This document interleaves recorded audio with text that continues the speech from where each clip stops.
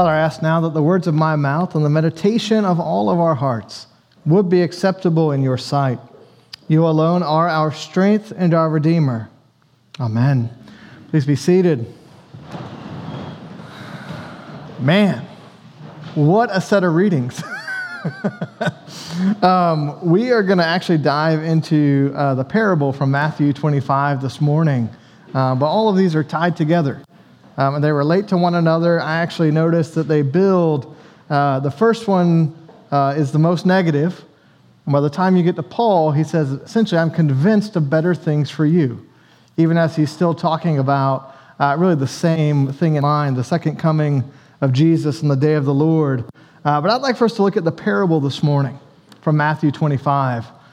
Parables are these wonderful stories from everyday life, and Jesus uses them in these remarkable, brilliant ways.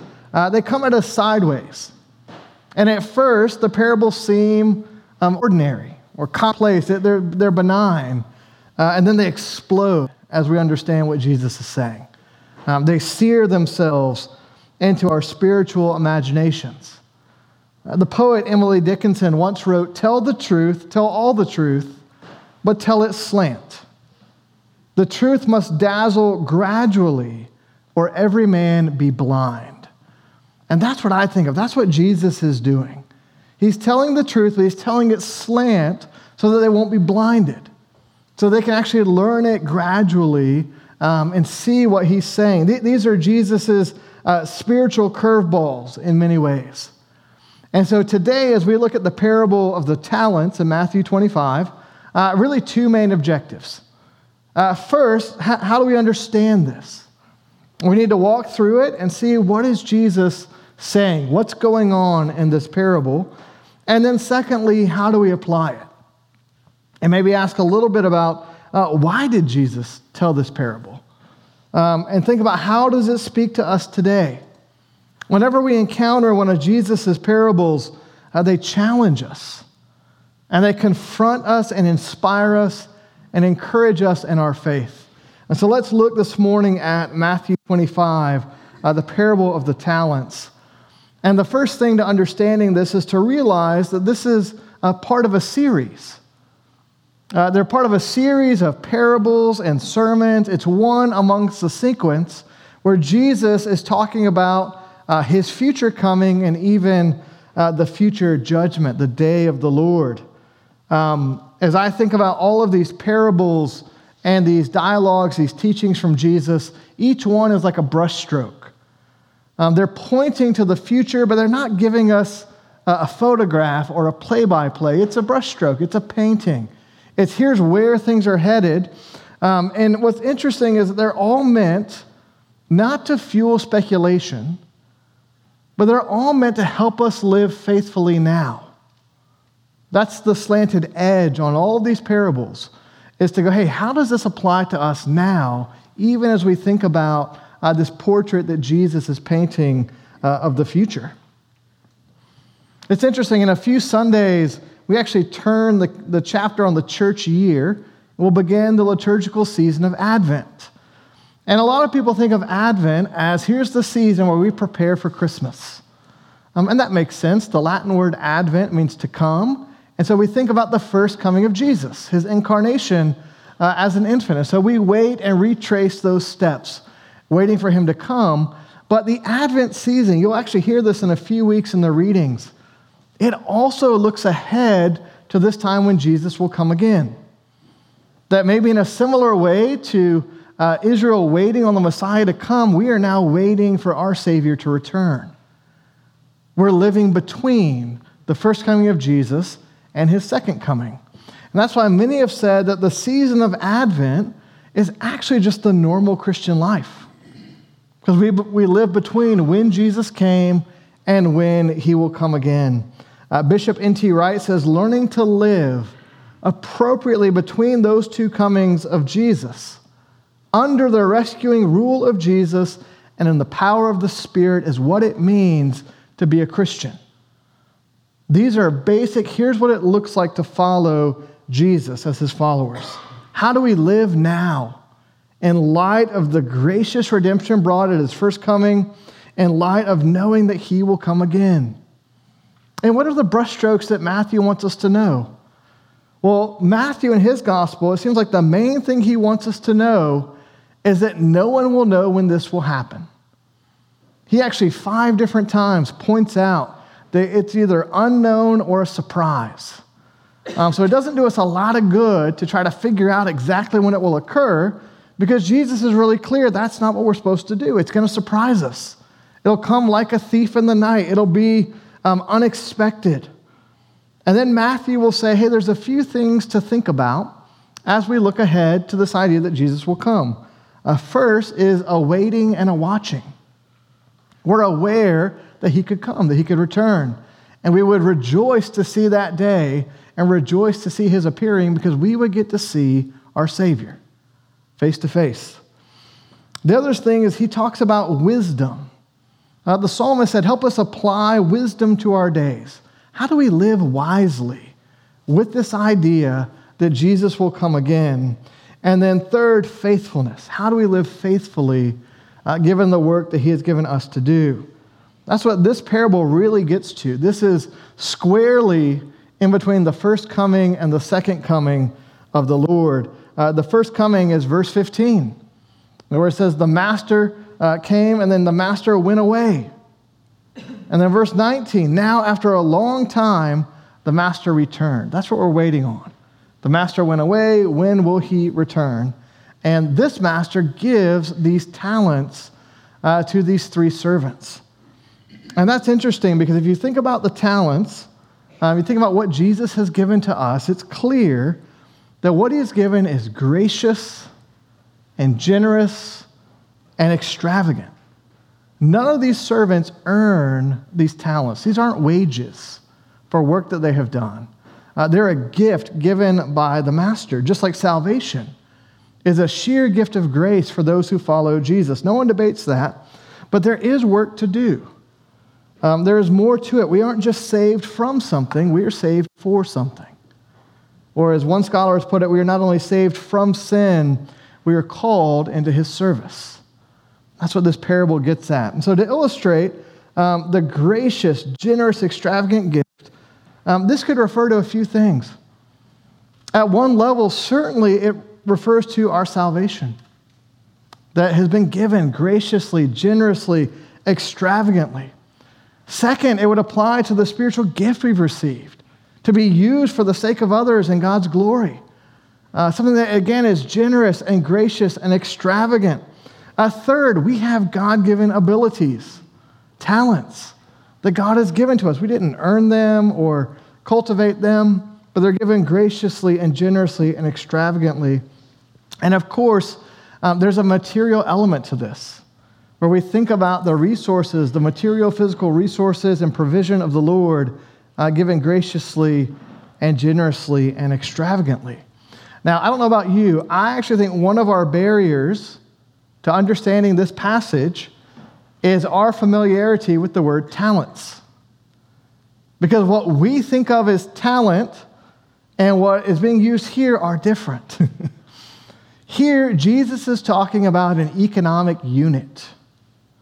It's money.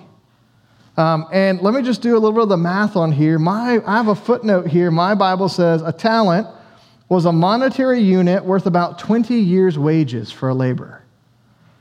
Now, if you heard this parable for the first time, you would know these units. You're not having to translate them in your head, right? And so here's a little bit more like what they would have heard. Well, 1 talent is 10,000 denarii, this currency. Just a few chapters before this, in Matthew 20, Jesus tells a parable about a master who goes out and hires servants for the day. And the point of that is, at the end of the day, the servants are actually frustrated because they all receive the same pay, even though it looks like some of them worked harder or worked longer. And Jesus is saying, yeah, you've not earned this, and I will give this to who I want. Do you know how much money those day laborers make? 1 denarii. A talent is 10,000 of those. And so if you just do the math, and that's not my strong suit. I know some of you are probably really good at math. Bradley is way better at math than I am. But think about it. The minimum wage in Athens is $7.25. That makes a day's labor $58. So if you do the math, the one who received the least, 1 talent, that's about $580,000, $600,000. I think when we read this and hear, oh, this poor guy only got 1, we imagine this really meager amount. Well, I don't know about you, $600,000 is pretty good. And so then do the math on these other 2 guys. Well, the one who got 2 talents, what's about double that? It's about $1.2 million. The one who got 5 times 600,000 is $3 million. So they would have heard that as Jesus is telling this parable. That the master gave to one servant, you get 600,000, you get 1.2 million, you get 3 million. And the disciples are going, I'll take any of those. All of those sound great. And that's part of the point, is it is gracious and generous and extravagant. The master is not stingy with the one who gets 1 talent. He's just distributing the talent and the gifts as he sees fit. Once he gives them this incredible gift, this sacred deposit, then the master goes away. He's called them to be faithful and fruitful with the gifts they've had, and then he returns, and you get the lessons. There's some really interesting things happening in these lessons, and if you look at it, what's intriguing to me is that the one who has the 5 talents makes 5 more. The one who has 2 talents makes 2 more. They're equally faithful. They're not equally fruitful, but they're equally commended and rewarded. Friends, we're not going to have the same gifting from the Lord. We're not going to even produce the same fruit from the Lord. But we are called to the same faithfulness, and Jesus is just as pleased with the one with 2 who makes 2 as the one with 5 who makes 5. Do you see that there in the passage? They're equally faithful, equally commended, and Jesus says, well done, good and faithful servant, to both. You have been faithful over a little, I will set you over much. Enter into the joy of your master. They get the same good result. And then we come to the third one here. There's a lot of nuance to this passage, but it's pretty apparent. If we invited our 5-year-olds to come up and read this passage and say, what do you make of this? They would go, oh, we don't want to be the third one. That's the edge. You don't want to be this servant in how Jesus is teaching here. This servant also received this gracious, extravagant gift, $600,000. Again, not as much as $3 million or 1.2, but still quite a bit. And not something that the servant earned. And it says in verse 18, that he who had received the 1 talent went and dug in the ground and hid his master's money. He wasn't fruitful with it. He wasn't a good steward of it. And so when the master returns, look at what the third steward says. Master, I knew you to be a hard man. Now here's my takeaway here. And we can talk about good stewardship, bad stewardship, being fruitful, being faithful, not being fruitful, not being faithful. The issue for this third servant is he actually doesn't have an accurate read on the master's character. He says, I knew you to be a hard man. He's afraid of his master. He doesn't trust his master. He is worried about being punished by his master. And it's just an invitation, I think, for us at the first to go, do we have a right view of the master? Do we see him as gracious and generous and extravagant? Do we see that we have a great hope for salvation, or are we terrified of him? Because that's where his lack of good stewardship came from. He didn't understand the character of God, as he was afraid and did the wrong thing. That's a first lesson for us here. And if you notice, the master is not pleased. I mean, the displeasure is pretty severe. He starts with, you wicked and slothful, and it ends with outer darkness. Not good. Yikes. You don't want to be this servant. That's what's clear in this passage. And so when Jesus says that this person took the talent, went away, dug it in the ground, and hid the money, what, or maybe even who, is Jesus aiming this parable at? Because whenever he would tell the truth and tell it slant, he had a target, one or more in mind. And so I think to apply it well, we need to think through what might have been in Jesus' mind as he's telling this. But why is he telling this? Who is he hoping hears this and will avoid being the third servant in this parable? And Jesus could have had a few targets in mind. That's part of the genius of these parables, is Jesus actually can give one teaching and he can hit a broad audience because his word is living and active. And God works through it. So a few possibilities. First, Jesus may well have been aiming at the religious leaders of his day. I mean, all through this part of Matthew, Jesus is arguing with the religious leaders. They clearly are not on the same page. And so if that's the case, what would it look like if Jesus is saying, you religious leaders in Jerusalem in the first century, you have received a great gift and you have buried it in the ground? What would that look like? Well, Bishop N.T. Wright says the scribes and Pharisees, those leaders, have been given the law of Moses. They have been given the temple, the sign of God's presence among them. They have been given wonderful promises about how God would bless not only Israel, but through Israel, the whole world. And they had buried it in the ground. They had turned that command to be the light of the world into an encouragement to keep the light for themselves. They took God's presence, they took his promise, they kept it to themselves and kept it for themselves. Instead of receiving with an open hand and serving with an open hand, they clenched their fists to hold and to hoard and even to fight those that they were called to bless and to serve. And so I think part of the application would be if they had received the law and they had received the temple, well, how much more have we received the gospel? And how much more then will we be called not to hide it in the ground, but to let it go forth and be seen and show forth?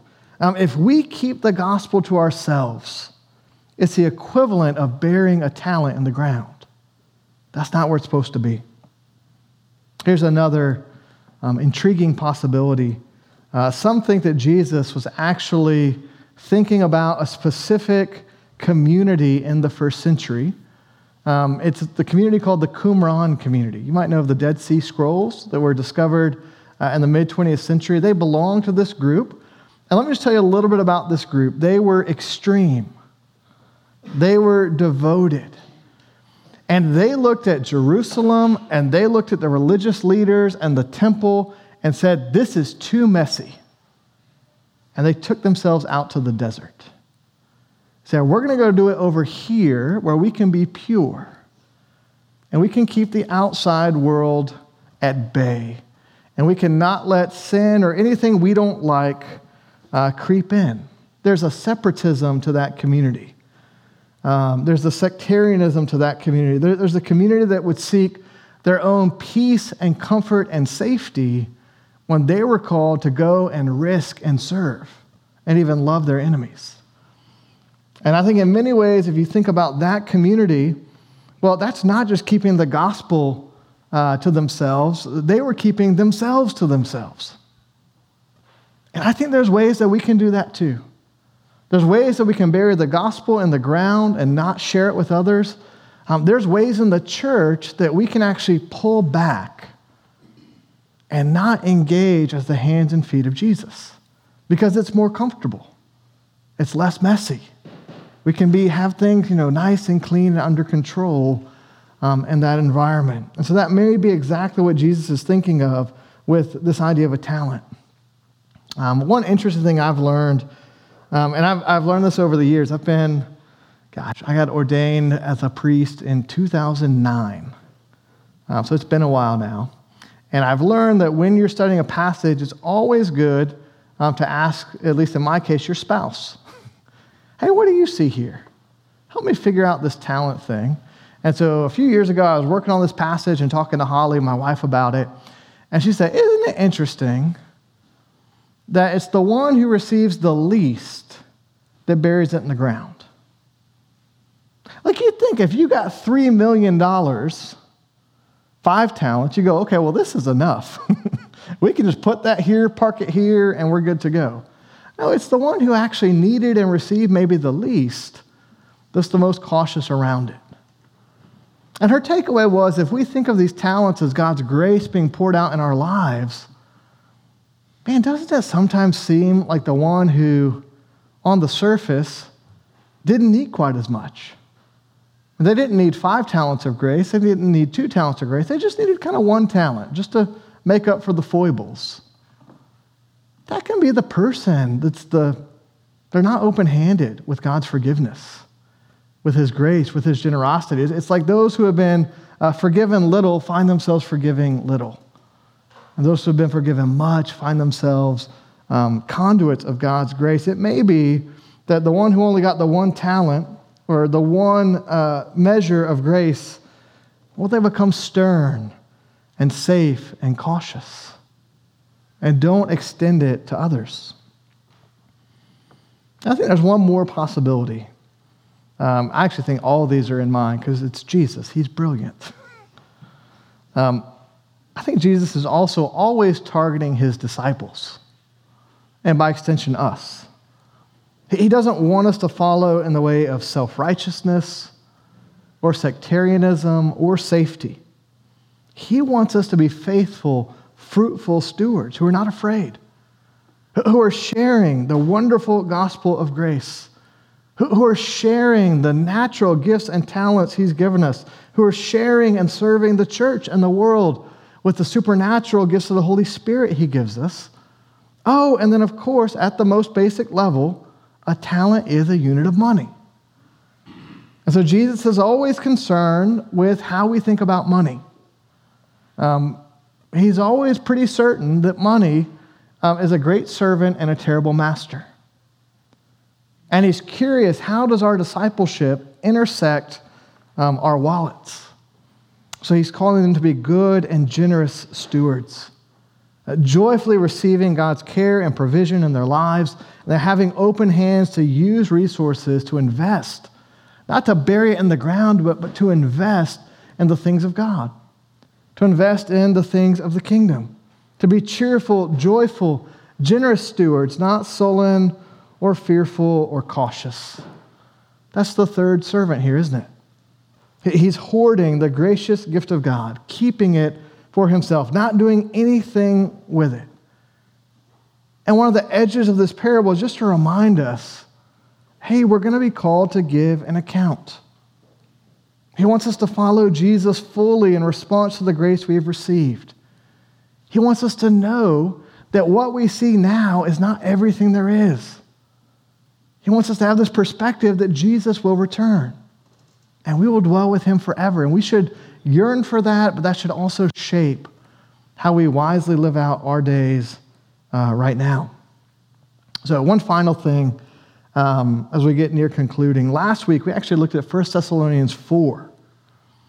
And we talked about several popular misconceptions about how Christians should view what God will do in the future and how we should take comfort and joy in the words of the creed, that we believe in the resurrection of the dead and the life of the world to come. And one other part of the creed, we say this every week, says he will come again in glory to judge the living and the dead, and his kingdom will have no end. Those are what we know for sure. The Lord will come again in beauty and glory. Those who belong to him will rejoice when he appears. And we can be excited about the future God has in store for us, even if we don't know all of the details. There will be this day when Christ will come again. There will be this day of the Lord. There will be this accounting, and we will be wise to live our lives in light of that. Not to be scared of it, not to dwell on it, not to be weird about it, but to live our lives in light of it. And so that's what the parable of the talents is trying to do, to say, hey, what does it look like to be faithful and fruitful stewards as we await that day? One last thing. This is from author and pastor Frederick Buechner. And he writes about how we should think about the future, the second coming of Jesus, the judgment. These things that there's so many wild theories about out there. What does God want us to know about these things? Here's what he says. The New Testament proclaims that at some unforeseeable time in the future, God will ring down the final curtain on history. And there will come a day on which all our days and all the judgments upon us and all our judgments upon each other will themselves be judged. The judge will be Christ. In other words, the one who judges us most finally will be the one who loves us most fully. In the name of the Father, and of the Son, and of the Holy Spirit. Amen.